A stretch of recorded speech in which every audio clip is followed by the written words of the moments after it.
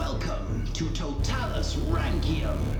This week, John 3.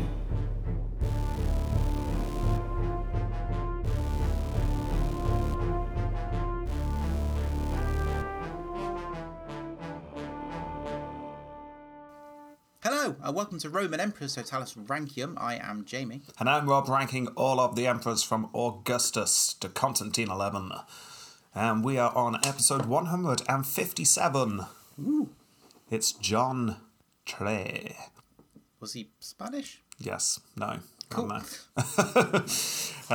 John 3, John Vatatzes. And quite often just known as Vatatzes. But we're sticking with our tradition, and we're going to call him John 3. And, I deal with that information how you will. Yeah. Yeah. I shall pop it here. Okay, cool. Right, let's start, shall we? That's what we're going to do. We're going to do a quick background on the Emperor of the day, John 3. But then, fear not, I will then recap the ever-changing political map, because it's all a bit crazy at the moment, isn't it? Yeah, thank you. So, here we are. The year is 1192. And we're in a city not too far west of Constantinople. That's right, you know it well. It's the city of Didymontecho. Oh, yes, Didymontecho, yeah. Yes. Know it well. I went there last summer. Yeah, so was it nice? No. No, that's a shame. Did you see the olive gardens? Nope. No. They've been removed for health reasons. Yeah. Yeah. Bloody olives. Yeah. Well, we don't even know for certain if this is the place. This is a theory that this is where he was from, and the theory also is that he was the son of a general called Basil Vatatzes. Basil and his wife, we don't know the name of her, had a child called John Vatatzes. This is John 3, and when he was 2, Basil the dad died in battle. Oh. Yeah. Right, there you go. That is all we know on the background of John. It's not much. No. Did he have a favourite colour? Pink. Oh. What was his favourite medium to do art with? Chalk. Oh. Cool. Yeah, that's good. I think that's all we need. That's all we need. Right, okay. In which case, let's make a couple of speculations here. We can assume that due to his father's connections, despite the fact his father was dead, he was able to use this to enter the military very high up. His father was a general, after all. So he didn't join the army and rise through the ranks. He joined the army at the top and sat at the top. Yeah. Brilliant. And soon enough, it would appear he was a prominent member of the Nicaean royal court, because by this point, Theodore is the Nicaean emperor. Fair enough. Flash forward to 1216. I'm there. John's in his mid-20s. He's there as well. He is now... He's got a little beard. He has got a little beard, and he's a popular general working for Emperor Theodore. Oh. Roughly, this is the time in last week's episode where Nicaea is starting to seem like the most powerful of the rump states. Trebizond, if you remember, that's the one in the top of Anatolia, has been severely weakened a couple of years before this by being defeated by Nicaea. Henry, the Latin emperor from Constantinople, had died. Well, he died in his attempt to defeat the new ruler of Epirus, Theodocus, if you remember. At the end of last episode, Theodocus was on the rise. So it's into this political landscape that John was chosen to wed the emperor's daughter, Irene. Irene. Come on, Irene, he said. Let's get married. Yeah, a song that no one knows. No. As we firmly established before. So John suddenly finds himself heir to the Nicaean emperor. This must have felt like everything was going well for him. Yeah. And over the next 5 years, events from the last episode play out. The Latin Empire loses yet another emperor, and then an idiot called Robert was put in charge. Yeah. Theodocus of Epirus starts to become more and more powerful, and then in 1221, the Emperor Theodore suddenly dies. Nah. Sorry, should have laughed. No, shouldn't. And his son-in-law becomes the emperor, sort of. There's a slight problem, because Theodore, he didn't have any sons, so that's why the son-in-law becomes the emperor. Yeah. But he did have 2 brothers. And, Theodore's brothers figured they deserved to be emperor instead of this young guy who had merely married into the family. Now, these brothers were called Alexios and Isaac, and Alexios and Isaac had a plan. They'd wheeled out that blackboard. And they'd started to come up with ideas. What we're going to do, they said to each other in unison, because it was a bizarre plan that they both figured out at the same time independently to each other. It was very comedic. Were they twins? No, but yes, let's say they were identical twins. Blonde hair. For like white blondie hair. The only difference is that they wore the exact inverse of each other's clothes. So if one wore like armour, they would have to wear the armour inside out? Yes, yeah. Cool. Nice. And if one wore trousers, the other one had to wear those trousers on his head. Things like that. So, here's the plan, they said to each other. Let's take our niece Eudocia, this is the youngest daughter to the late emperor, not the one who's married to John. So, yeah, this would be John's sister-in-law. So let's take Eudocia and flee to Constantinople, and then we can offer her to the Latin Emperor Robert. They can get married, and then Robert can give us some men, and then we can lay claim to the Nicaean Empire, bring it under the fold of the Latin Empire. Yeah. But we'll be in charge, sort of. And they high-fived because it was such a good plan. However, details are unclear, but something went wrong. Maybe they didn't put the blackboard away carefully enough. The people who had hired the room after them for their meeting walked in and went, "Oh, what's this? Oh, it's plans. It's plans to kidnap Eudocia and flee the city." So the two brothers were caught. They were forced to flee Nicaea before they could properly hatch their plans. So they fled to Constantinople without Eudocia. In fact, fled with nothing but their names. Like not even clothes? I don't know. Apparently just their names, but let's say, yeah, literally just their names. Maybe they had like a board with a name carved on, so they could have some modesty. Yes, I think so. That's what they did. However, this did not put a stop to their plan, because John, who was still trying to figure out how to rule this rump empire that he's inherited, soon found out that Theodore's brothers had indeed been given an army by the Latin emperor. Ooh. So they didn't bother with the marriage part of the plan, but the rest of the plan still worked. So they were being invaded. Not good. But don't forget, John might be quite young, but he's also a military man. So soon he had his forces up and running and ready to meet the threat. We get very few details on this battle, unfortunately. It took place south of Constantinople on the Anatolian side of the Bosporus. And I will quote our source where we get most of our details from today, which is a man named George. At first, most of the Romans were nearly defeated, but the emperor himself, with a very few men, accomplished a total victory, winning completely. For he took hold of a spear and hurled it at the enemy, displaying a brave spirit in that war which had not gone unnoticed previously.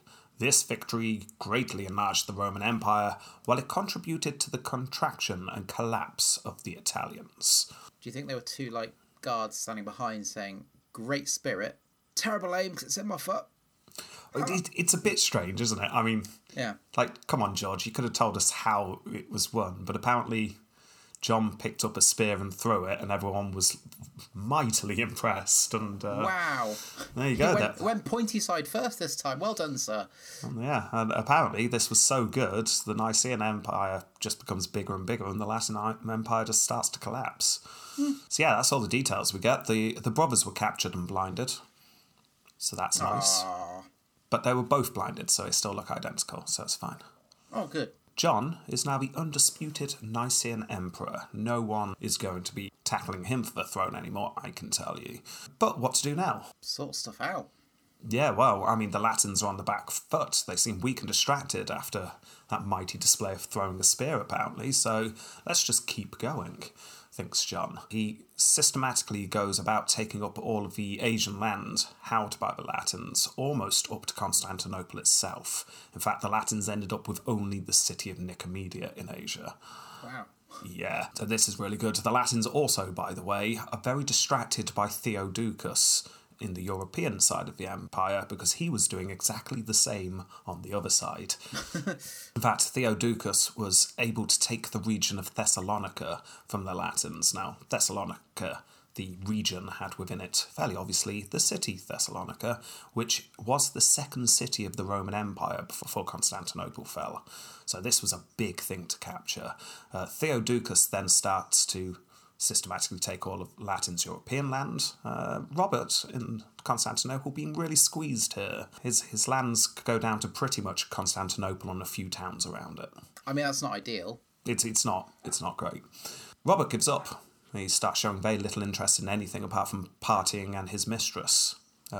His barons get a bit fed up at this point, so they break into his bedchamber one night, slash the poor woman's face up until she's unrecognisable, and then drown her in a vat of water. What? Yeah. It's not her fault. Well, it is. She's the only woman in the story, Jamie. Keep up. Oh. We all know who's to blame. What if he was annoyed?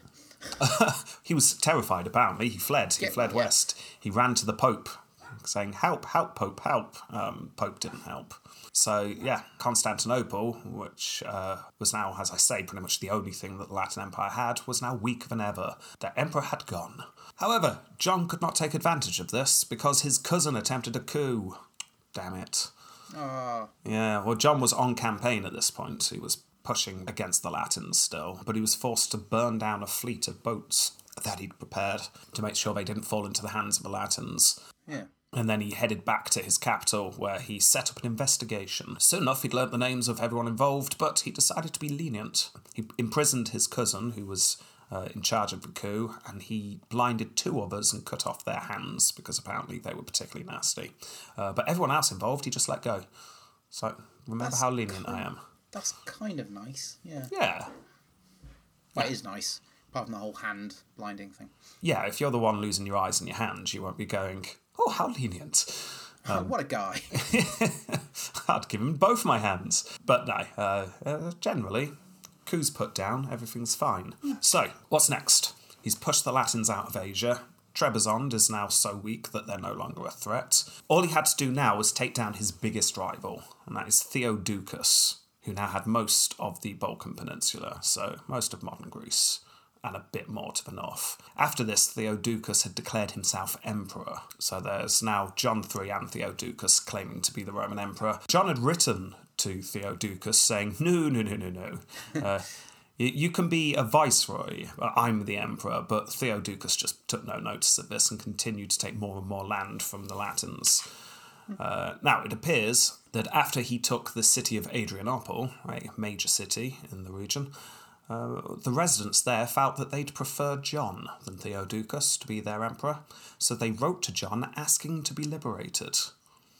Or at least that's what's come down to us in the histories. I can't help but feel this was just one of those excuses of, "Oh, look at this letter I've just found," said John.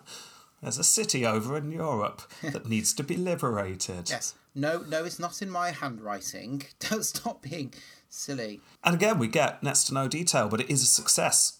John doesn't go personally this time, he sends his generals, but they get to the city, they take it and leave a garrison there. So there you go, now that's John taking land on the European side of the empire.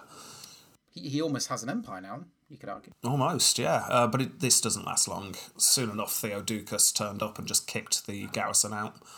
Oh. Rather than waste men on fighting, Theodocus pointed out that, look, I'm going to win this battle, so here are some ships, go home and we'll pretend this didn't happen. John's forces, with their tails between their legs, get on the ships and go home. Bit embarrassing, but, oh well.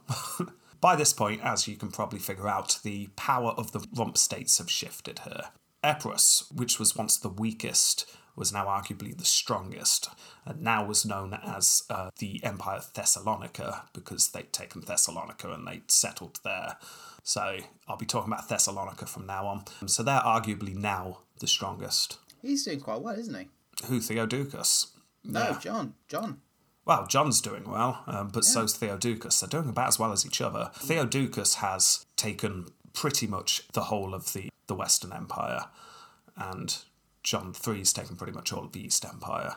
Constantinople is now a city in the middle held by the Latins. Ah. And, like I say, it's actually Theodocus who is on the rise here. He seems the most powerful. In fact, it seemed like he was about to take the capital back, and if he can take the capital, it's now a race between Theodocus and John. Whoever gets the capital first, well, that's it. They'd be able to claim legitimacy. They'll have all the fancy buildings and stuff. So, in 1229, Theodocus pulls all his troops together and heads to the capital.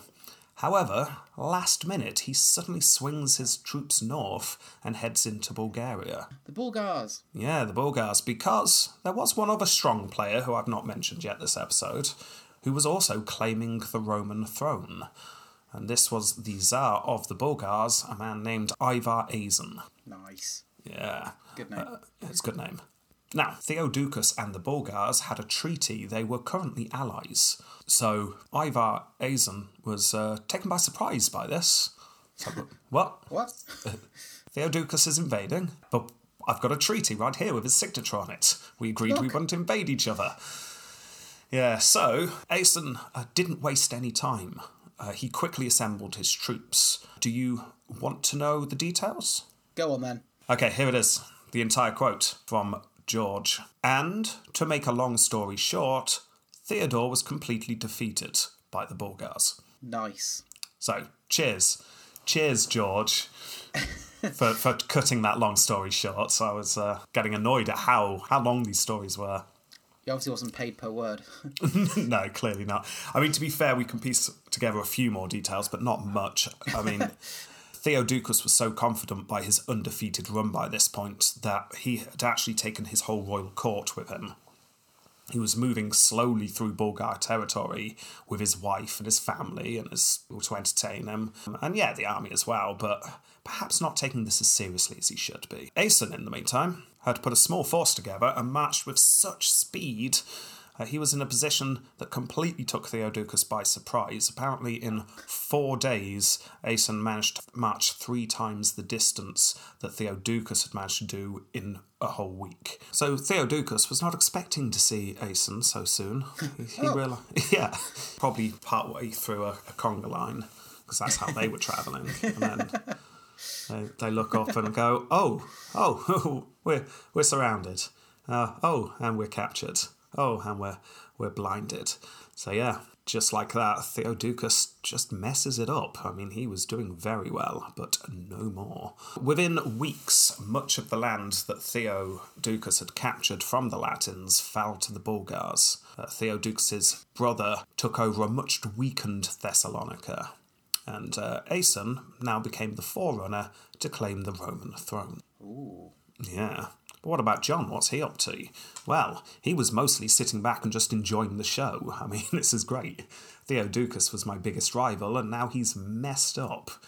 And also, send a letter to this Asen fellow, shall we? Well done for getting rid of Theo D, he said, direct quote there.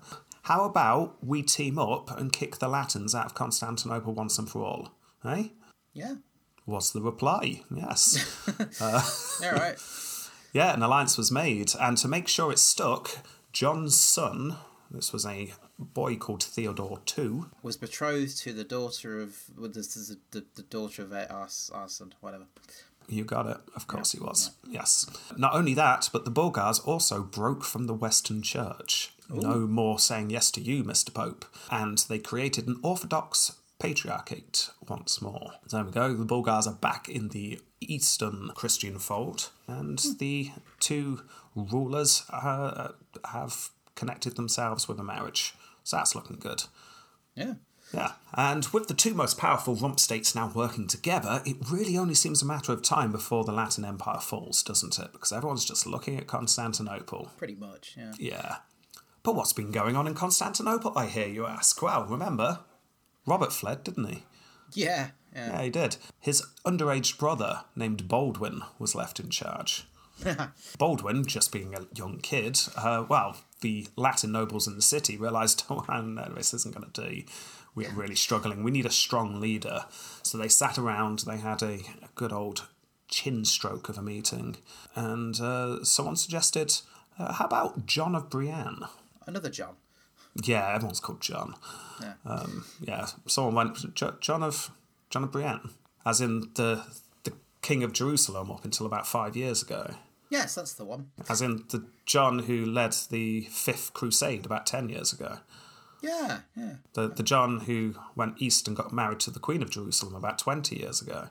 That's the one. Yeah, her. Him. The one who ruled the county of Brienne about 25 years ago. Yeah, hence his name, yeah. Yeah. The John who owned all the estates in Champagne about 30 years ago. Yeah. Yeah, and how old was he then, about 30 years ago? Oh, I'd say it's about his 50s. Yeah, about that, yeah. But it's fine. Yes, this man's approaching 80, but that's perfect. he's respected, and he'll die soon. But hopefully enough time for Baldwin to just get that little bit older. So, yeah. And there's nothing we like more than a power vacuum. Exactly. So, yeah, so they sent for the old man. Come on, old man, come and help us out. No, I don't want to. Leave me alone. Well, apparently he was up for it. Go on then. Apparently he had a daughter at this point who was only 4 years old. Really? Yeah. Wow. But I should point out it is disputed how old he was. Our main source, George, claims he was about 80, but he was only about 13 when he saw the guys. And when you're 13, everyone looks about 80, don't they? True. So, yeah. So who knows? Anyway, so it's this old man who was in charge of the city when John III and Aeson turn up in the region. And yet again, we have few details. I'll just quote George again, shall I? John had been tested by many battles and was so highly esteemed that everyone was of the opinion that there never had been and never would be anyone who had undertaken such feats or had accomplished so much. High praise. Yeah. Aeson, for his part, had control of the territory beyond and to the north of the places mentioned. Both men went as far as the very walls of Constantinople where King John sat on them and watched, and they struck great terror into the Latins. But since autumn was ending and winter was approaching, the Emperor John and Aeson took leave of each other, the latter departing for his own land, that of the Bulgarians, while the Emperor crossed over to the east. Fair enough. So, big campaign of fighting where they managed to take even more land and secure their own regions. But we don't get any details. No. Apparently they just go home after the summer. But before they left, they did agree, same time next year? Yeah, why not? Same time next year. Sounds good. But that winter, John of Brienne dies. Ah. Because he was very old. Yeah. And everything once again changes politically, because Aeson had been having a think. I mean, the Latins are now weaker than ever, and what's going to happen when Constantinople does fall? He'll go to the other one. Yeah. I want it. Yeah, I mean, let's face it, John III is going to betray me, he thinks. I'm a Bulgarian Tsar. He's claiming to be the Emperor of the Romans. I mean, there's no way I'm coming out on top here. No. So, he writes to the Emperor, saying, I'm in Adrianople at the moment. Any chance I can see my daughter? Just to see her. Be nice to see her. So could you send her to Adrianople? That'd be great. Okay. John sent his daughter-in-law to Aeson, but with a note. I'd like to think the daughter-in-law had in her hands. I will quote the note here. If you should detain her and deprive her of her legally wedded husband, there is a God who observes everything and visits punishment on those who transgress oaths and agreements which they have entered upon. Okay. Yeah. In other words, like, if you're just doing this so you can move against me and keep your daughter safe, I'm not going to be happy, and God will know, and so will Father Christmas. Not Santa. Yeah, exactly. So be good, Aeson, be good. But Aeson didn't care. Once his daughter arrived in Adrianople, he grabbed her and headed back to Bulgaria with her. According to George, our Roman source, the daughter was very distraught because she really loved her new husband, and Aeson beat her around the head until she stopped crying. Oh. Yeah. He's not nice. I liked him a minute ago. But don't forget, this is our source George writing, and Well, true. yeah, how true this is, who knows. Anyway, Aeson then signs a treaty with the Latins. Why don't we go and invade the Nicaeans? He says. So they start building up their forces. However, if we believe our source George, Aeson's wife then dies. Oh. As does one of his daughters, not Helen, who is the Betrothed. yeah. Well, no, actually wed now. They did get married. Okay. Yeah. Right. But yeah, it's a different daughter. But not only did Aeson's wife and a daughter die, but also his favourite bishop. Oh, no. Yeah. What a weekend. I know. All in a tragic accident. Should never send them boating for the afternoon. Well, Aeson saw this as a punishment, apparently, for his betrayal of John. So apparently wrote to John and asked for the treaty to be put back together. I'm really sorry, I'll even send Helen back to you. So, John accepts. Fair enough. Yeah. Excellent, he thinks. He's quite forgiving, isn't he? Well, yeah. Well, I mean, he could fight this, but why bother? Well, yeah. Yeah. It's like, okay, I mean, I'm not going to trust Aeson again, but if you say you're not going to attack me, then fair enough, send Helen back. Back in Constantinople, Baldwin, still very young, was now in charge, though. He's now 11. A bit older than that, but not much, mid-teens. It was decided he was going to write to the Franks and ask for help. And France sends 6,000 troops, including a whole bunch of knights. So that's cool, isn't it? Knights? Yeah. Yeah, exactly. They travel east. Eventually, they get to Aeson's lands, Bulgaria, and Aeson just waves them through. Yeah, fine, off you go. Go on then.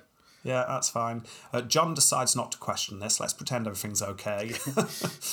I could point out that you're supposed to be allied with me, but you're letting my enemy through, but then I'll just have to fight you as well as these Franks, so... And that's you don't need that hassle. Not No, you don't. Exactly. So, Baldwin receives his troops and starts taking some of the Latin land back, using them. So John was forced to go back west and fight these forces. However, there's a slight problem. The man in charge of the navy turned round to John at this point and said, our navy's awful, by the way, sir. We have no ships, sir. Well, it's not that they didn't have ships. They had quite a lot of ships. They didn't have anyone who knew how to operate them. It's all full of Jeffs. Yeah, exactly. The whole family, sir, then. This is awful. Apparently, according to the leader of the Navy, it's like, it doesn't matter how many ships we've got. Even if we had twice the boats of the current Latin Navy, we would still lose. So, John did the only sensible thing. He fired the man in charge of the Navy and replaced him with someone with more faith. Jeff. Possibly, because it turns out that you need more than just faith. Yeah. The Nicaean navy set out with 30 ships one day, and a naval battle happened against 13 Latin boats. And you can probably guess what happened. Bad things. Bad things. Yeah, they got destroyed. So this is a shame. Everything had been going really well up until this point, but this was a bit of a blow. But it's not the end of the world. I mean, most of the fighting's not taking place on sea at the moment. It's embarrassing. It's not something you can't recover from. But then a visitor turns up. Jeff. No, he died in the naval battle. As did yeah. all the other Jeffs. Oh, no. Apart from one. Oh, okay. Yeah. The family line continues, don't worry. Good. Yeah. There were 30 Jeffs at this point. Gosh. And 29 of them died with their ships. They all went down with their ship. They didn't have to. They didn't have to, no. They chose to. Yeah. And the ships weren't in any way damaged. They went down with their ships because they accidentally sank their own ships. Apart from one, who did also sink his own ship, but fortunately this Jeff hadn't even managed to get the ship in the water yet. So...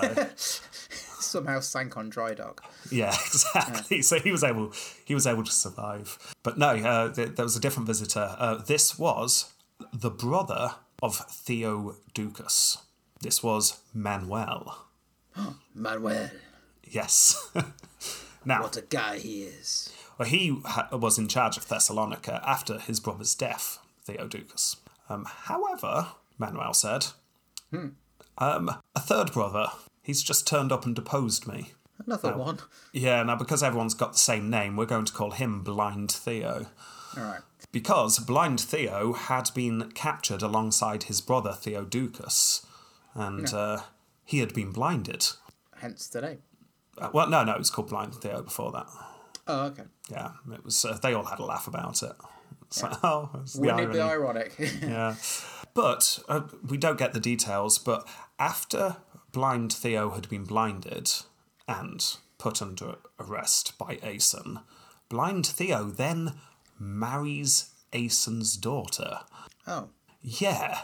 Bit strange. Was it in a vague attempt to make things better?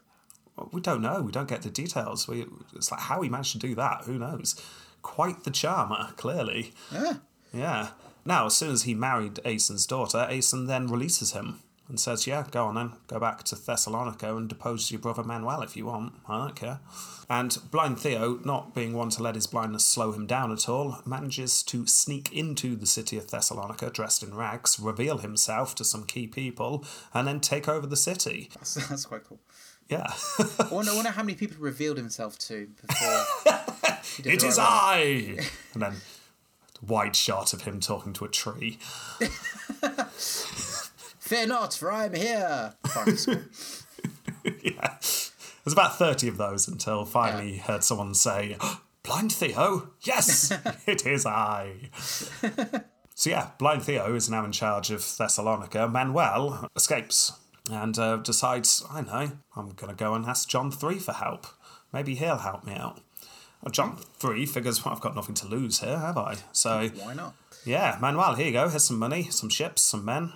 Go back west. Yeah, let's just keep that area weak by letting the infighting carry on.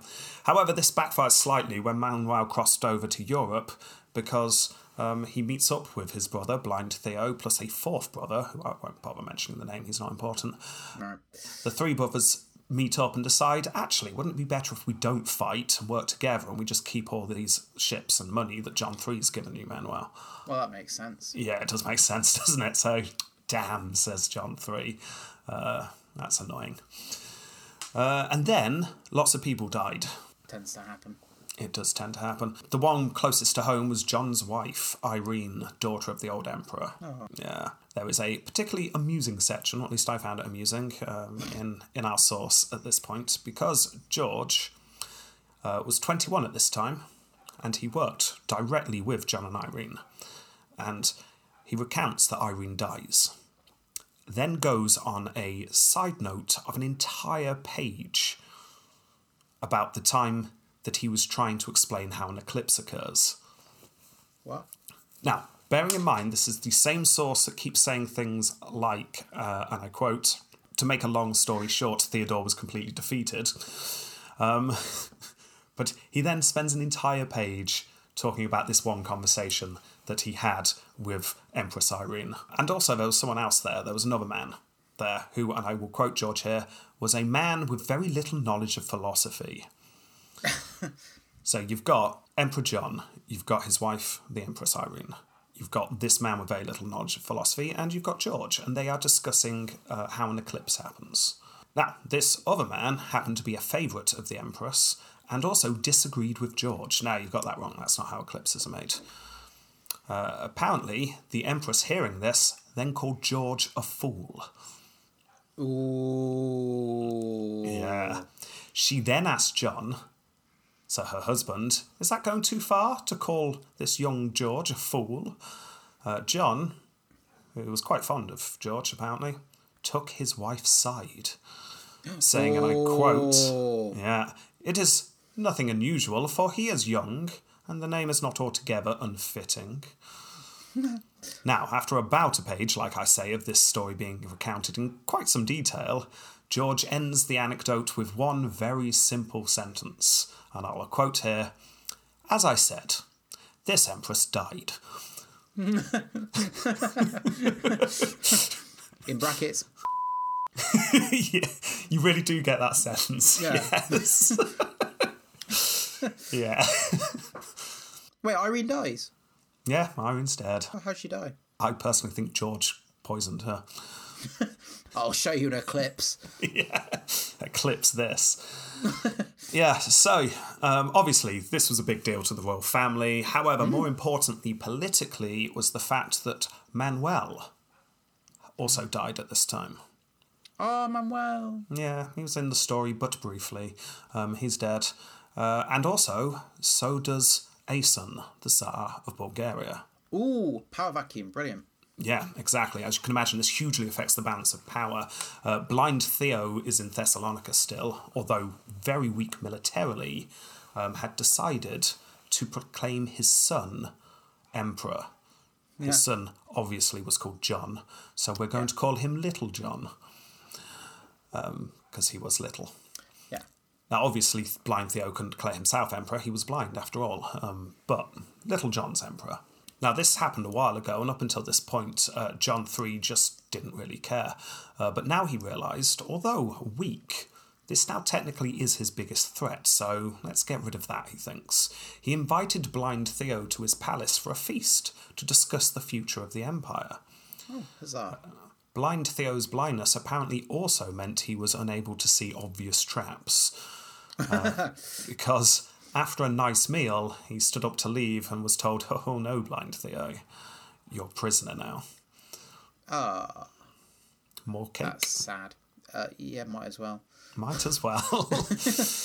After the winter was over, John heads to Thessalonica. He got there with no problems at all. The Bulgars were now being ruled by a boy and not in a state to do anything. The Latins were far too weak, and Thessalonica/Epirus were running scared. So John III just gets there with no problems at all and sets up a siege of the old empire's second city. A few days later, however, some news reaches him from his son Theodore II. Some interesting developments in the east. Probably nothing to worry about, his son said, but there seems to be this new band of barbarians sweeping through the Muslim states with quite some speed. Not more. Yeah, I mean, these ones they seem a little bit scary. A little bit more scary than the usual ones. What are they doing? Any idea who I'm talking about here, Jamie? Caliphate? No. Oh, no, they are ripping through the caliphate. Oh. Like I a dunno. hot knife through butter. I don't know. This is the first mention we get of the Mongols. Oh, Mongols! Hey! Oh, yes. dear. Oh, dear. Oh, dear. Oh, dear. Now, it's the first time we've mentioned it. Obviously, the Romans would have heard of the Mongols by this point. Genghis Khan had died 10 to 15 years previously. Oh, thank goodness. Yes. Yeah. Genghis Khan is dead. The Mongol Empire's already exploded onto the map in Central Asia. It was on its third Khan by this point.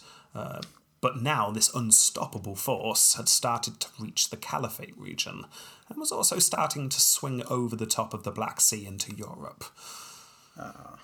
Yeah. Suddenly the Bulgars, who were very weakened anyway, had a lot more to worry about than the power struggles in the old Roman Empire. Yeah. However, thinks John, as long as the Mongols don't come into Nicaean land, this is actually quite good. Yeah, we're fine. Yeah, because the Caliphate will be weakened, the Sultanate of Rum will be weakened, Trebizond will be weakened, the Bulgars will be weakened.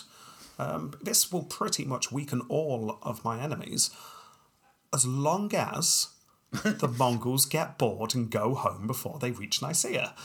He orders all of his army to wear the most boring clothes possible. And if they kill you, don't scream. don't act scared. Just go, oh, okay. Yes, how do you deal with a bully? Ignore them. You just ignore them. That's how you deal with the Mongols. You ignore them for long enough, they get bored of killing you, and they go Yeah. away.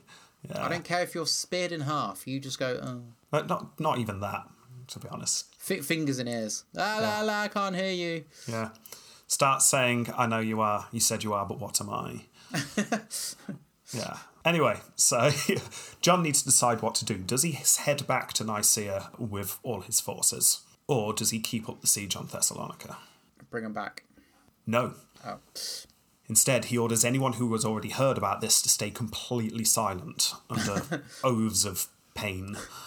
Don't you mention a damn thing. Yeah. Well, John figures it's like, look, even if we do go back, everyone seems to be reporting that this is an unstoppable horde of barbarians, the likes the world have not seen since Attila the Hun. And we remember him. Ooh. Yeah. So even if we do go back, there's nothing we can actually do about it. If we go back, they'll just steamroll through us anyway. Wow, yeah. And we'll lose what gains we've got by sieging Thessalonica. So let's just cross our fingers about the Mongols, shall we?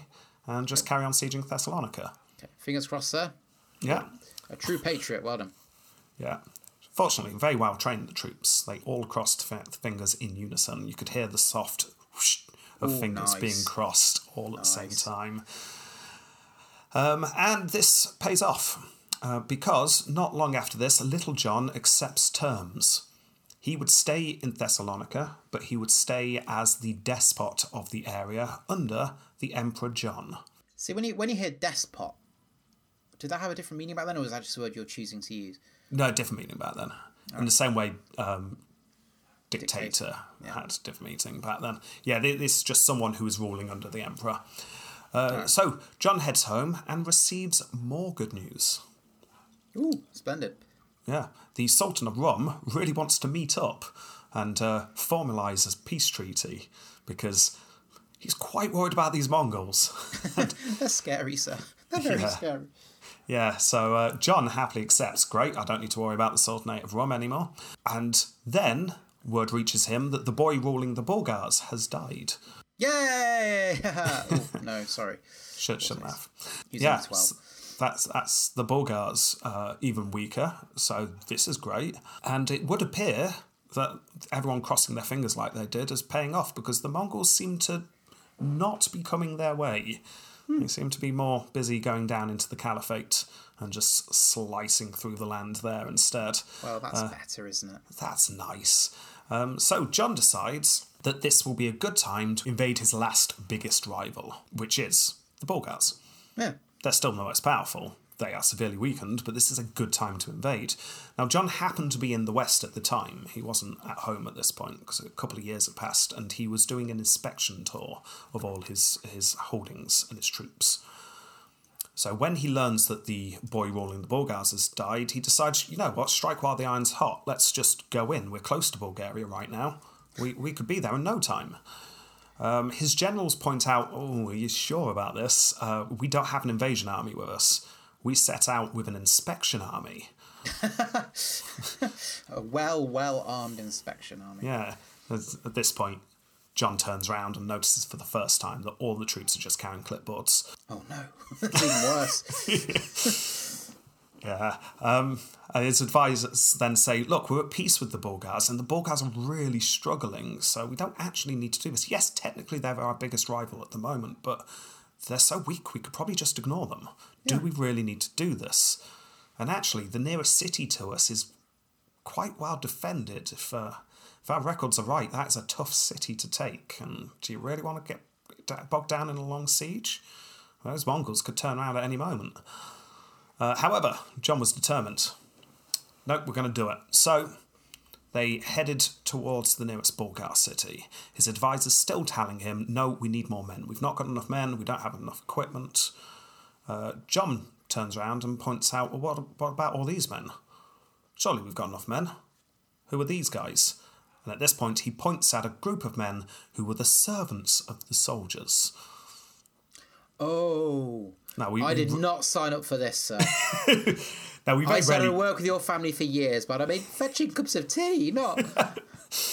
Well, we very rarely talk about these people, but, I mean, the soldiers weren't the only people marching in the armies, obviously. You got people who were just there to carry things and stuff. Yeah, I mean, I think, if I remember correctly, towards the end of season 1 of the series, there was a battle between the servants of two armies, and the two servants' sides fought each other in some kind of battle. I seem to remember something like that happened. I bet the generals love that. Deck chairs out. Yeah. Go on, lads!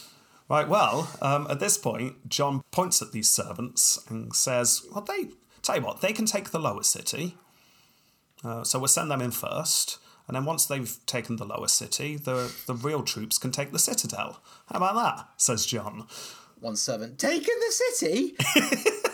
There's 4 of us. I'm wearing a tuxedo.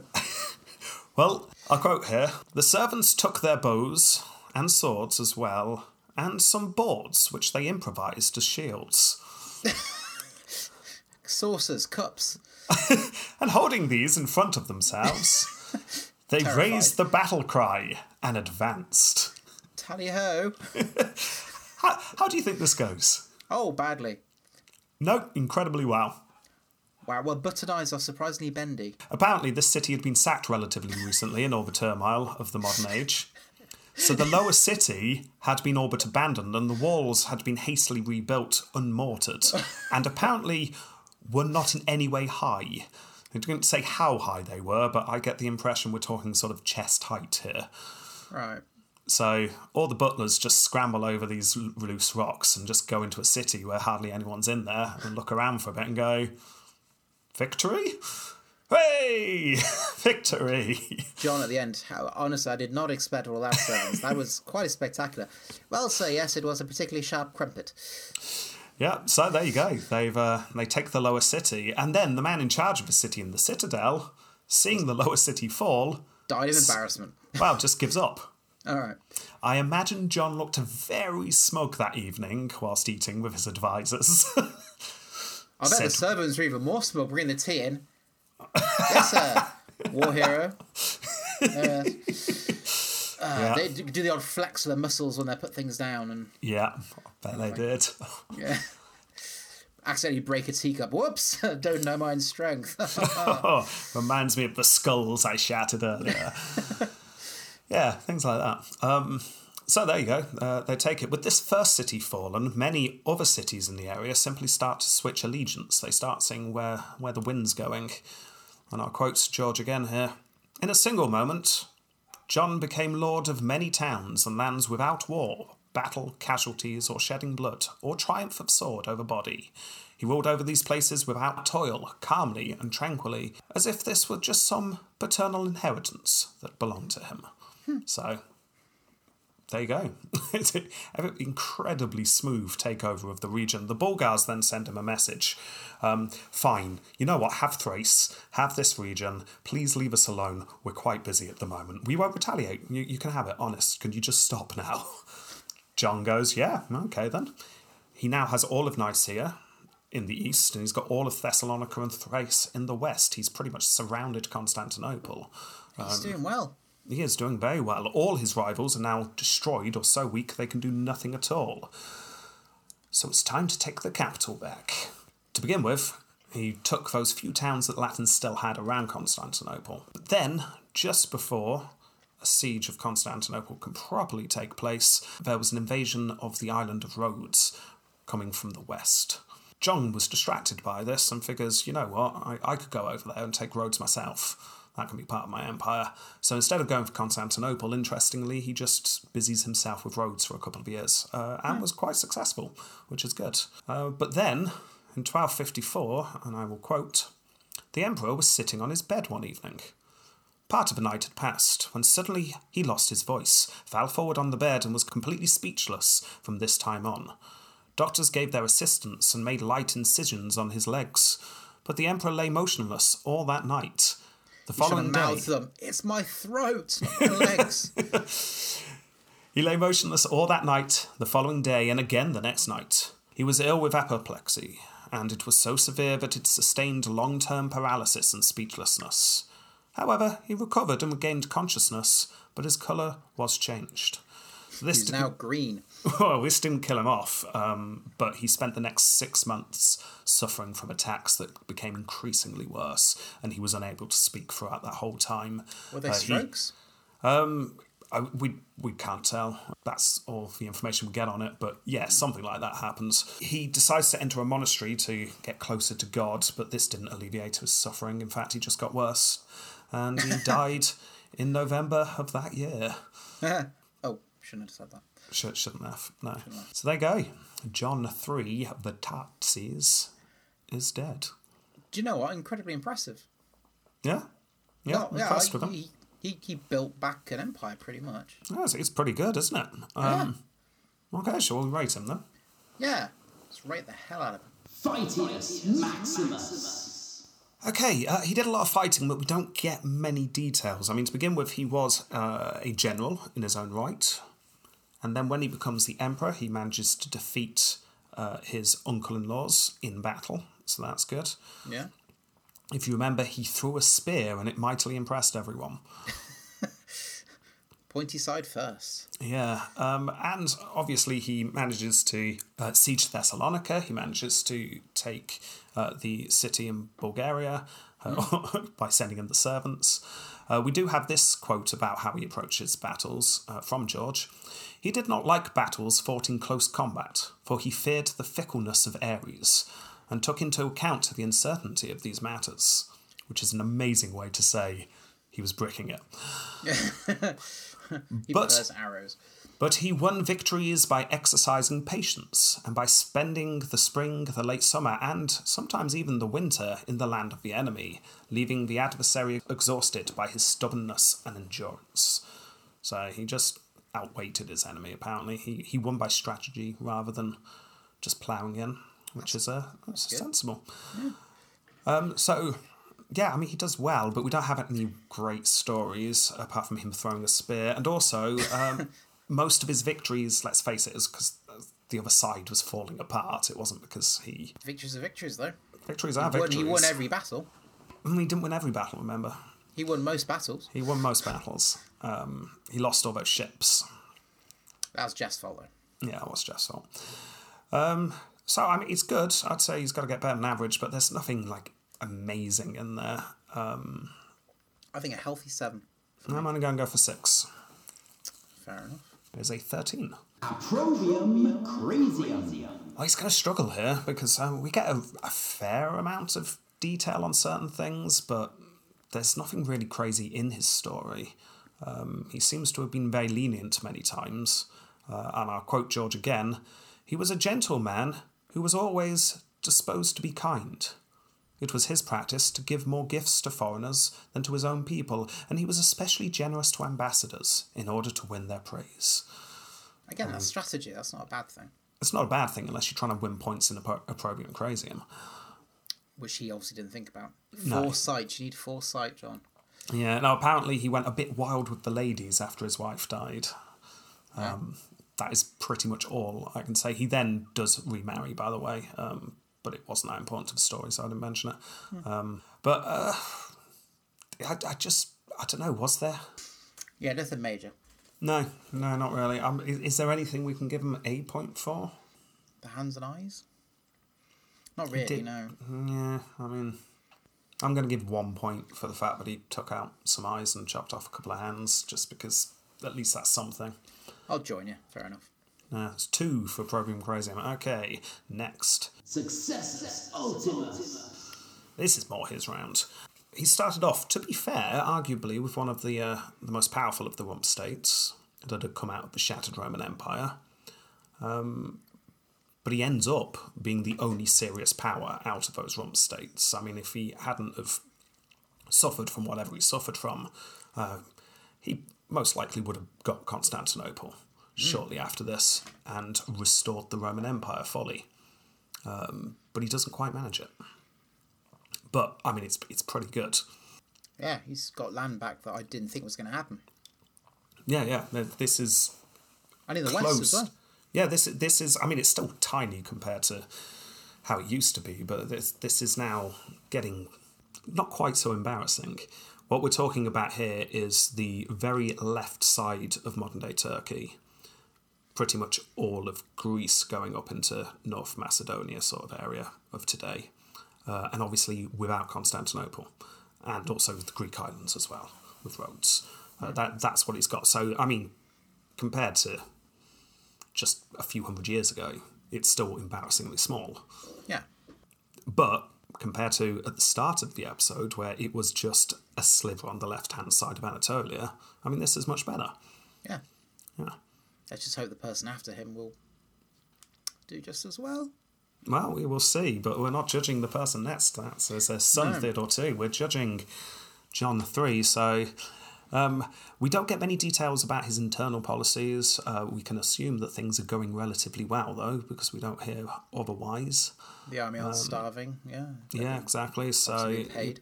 yeah, and I don't want to spoil tempo completo, but he manages to keep things stable for a while. So, generally, I think this is pretty good. So, I think an 8 for me. Yeah, I'm going to go for 8 as well. I'm impressed. Imago Facius. Okay, right. Have a look what he looks like. He looks very similar to the last one. Yeah, get used to this image, because there's a certain style and a certain fashion from now to the end of the series. Big hat, lots of beads, pointy Cool beard. beard. Very cool beard. I mean, it's not just pointy, but the 2 points are curled, which is very cool. I like that. Yeah. I'm just going back to for his predecessor, Theodore. Because he had a curly beard, same eyes, same moustache, same jewellery. In fact, if you go on to the last one and you hover above John's name, you get to at the same time. They're almost identical. Yeah, they really are. I'm going to have to go middle of the road, to be honest. I mean, Yeah, me too. yeah, I'm going to go for 5. Yep, I will match that. So there's 2.5. Tempo Completo. And how long's he last, do you think? 10 years? No. 5 years. No. 1 month and 7 days. You're going the wrong way. Oh, 87 years. No. He rules from 1222 to 1254. That is wow. 32 years he rules. Wow. Yeah, when like, just flicking through which emperors are coming up next, I'll spot how long they ruled for, and that usually gives me a vague idea whether it's going to be a long episode or not. I assume this episode was going to be a lot longer, but our sources just don't give us much detail. So that 32 years flies by. You really don't get the sense that it lasts that long. That's why I mentioned in Successus Ultimus. A lot of his success was the fact that he didn't die when almost all of his rivals did. Yeah. Yeah, so, 32 years gives him a very impressive score of 4 points for this round. So, what's his score? 37.5. 37.5 is not bad at all. That's impressive. Not quite 40's club, but, well, that's pretty good. That is pretty good. His finger's on the door that goes in the attic with a 40 club in, so... Yeah. Okay, well, leaves us with a question, doesn't it? Do they have a certain je ne sais quoi? Is it good enough? Yeah, I think yes. Good score. Successful. We gave it to his father-in-law, didn't we? Theodore I. Yeah. And between the two of them, they have managed to get from literally nowhere to being a stone's throw from restoring the empire. Yeah. If it wasn't for Theodore and John, this series would have already ended. Yep. Yeah. So yeah, I'm happy to give it to him. Well done, John 3. You have Je ne sais quoi. Hey! Woo! Hey, bye. Great, okay. Next time, it's his son, Theodore 2. I'm sure he'll do just as well. Well, I mean, you are aware that the Roman Empire is restored at some point, aren't you? Yeah. So do you think it's going to be Theodore 2 who does it? Yeah, why not? Okay, well, we'll see, won't we? We will see. But that is next time. Thank you very much for listening, everyone. And thank you for following us on Podbean, iTunes and Stitcher. Mm-hmm. And thanks for not giving up on us as well. Like most people do in our lives. Yeah. Yeah. I'm talking to you, Dad. See how I made something of myself at the end? Yeah, right, okay, well, thank you very much for listening, and until next time. Watch me throw this spear. Goodbye. Bye.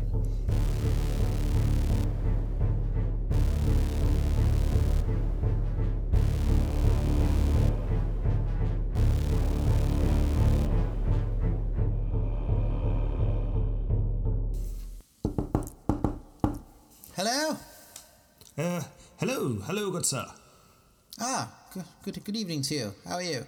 Very well, thank you. We're here to invade, I'm terribly sorry to say. Oh, to invade? Oh, gosh. Yes, is your master in? I'm afraid not. Well, there's one left. He's having his own little party, his own soiree. The Citadel having a nice cup of tea and a crumpet. My gosh, how did you get over the wall? Well, we, I think the military phrase is, stepped over it. Ah, yes, Yes. That's quite in vogue nowadays. Yes, I hate to inconvenience you like this, but my master has given me a somewhat unusual duty, but I'm going to have to come in and slit all your throats. Oh, slit my throat? Well, yes. I mean, that would put a dampener on evening tea, I've got to say. Yes, I'm very sorry for the inconvenience, but apparently this is how one plays it when you're invading a city. I guess this is what one does when one has to invade a city. What? But yes, so if you could just sort of lean over slightly. I mean, how do you want to do this? Shall I sort of just go in from the top, or do you want a full slice across the neck? Well, I before we begin, I'm being so rude. Please come in. Oh, thank you very much. That's all right. Would you mind taking off your shoes? Oh, they're already off, dear boy. Oh, yes. Already off. Yes. So, anyway, where were we? You were about to cut off my head. Oh, don't worry. Don't aim to go as far to cut off any heads. We're not uncivilized. A simple slicing will do. Okay. Shall I call the men? We can line up for you. Oh, there are more of you? Oh, there's about 30 of us, yes. Oh, 30. Oh, good gracious, there's only 4 of us. Oh, that's a bit awkward. Oh, that is terrible. Oh, I'm quite embarrassed. I was reading the situation completely wrong. Oh, gosh. Well, I don't know where to look. Well, why don't you come in for some tea? I mean, steady my nerves, and well, I assume this means you'll be slaughtering us then. Of course. Handshake? Handshake.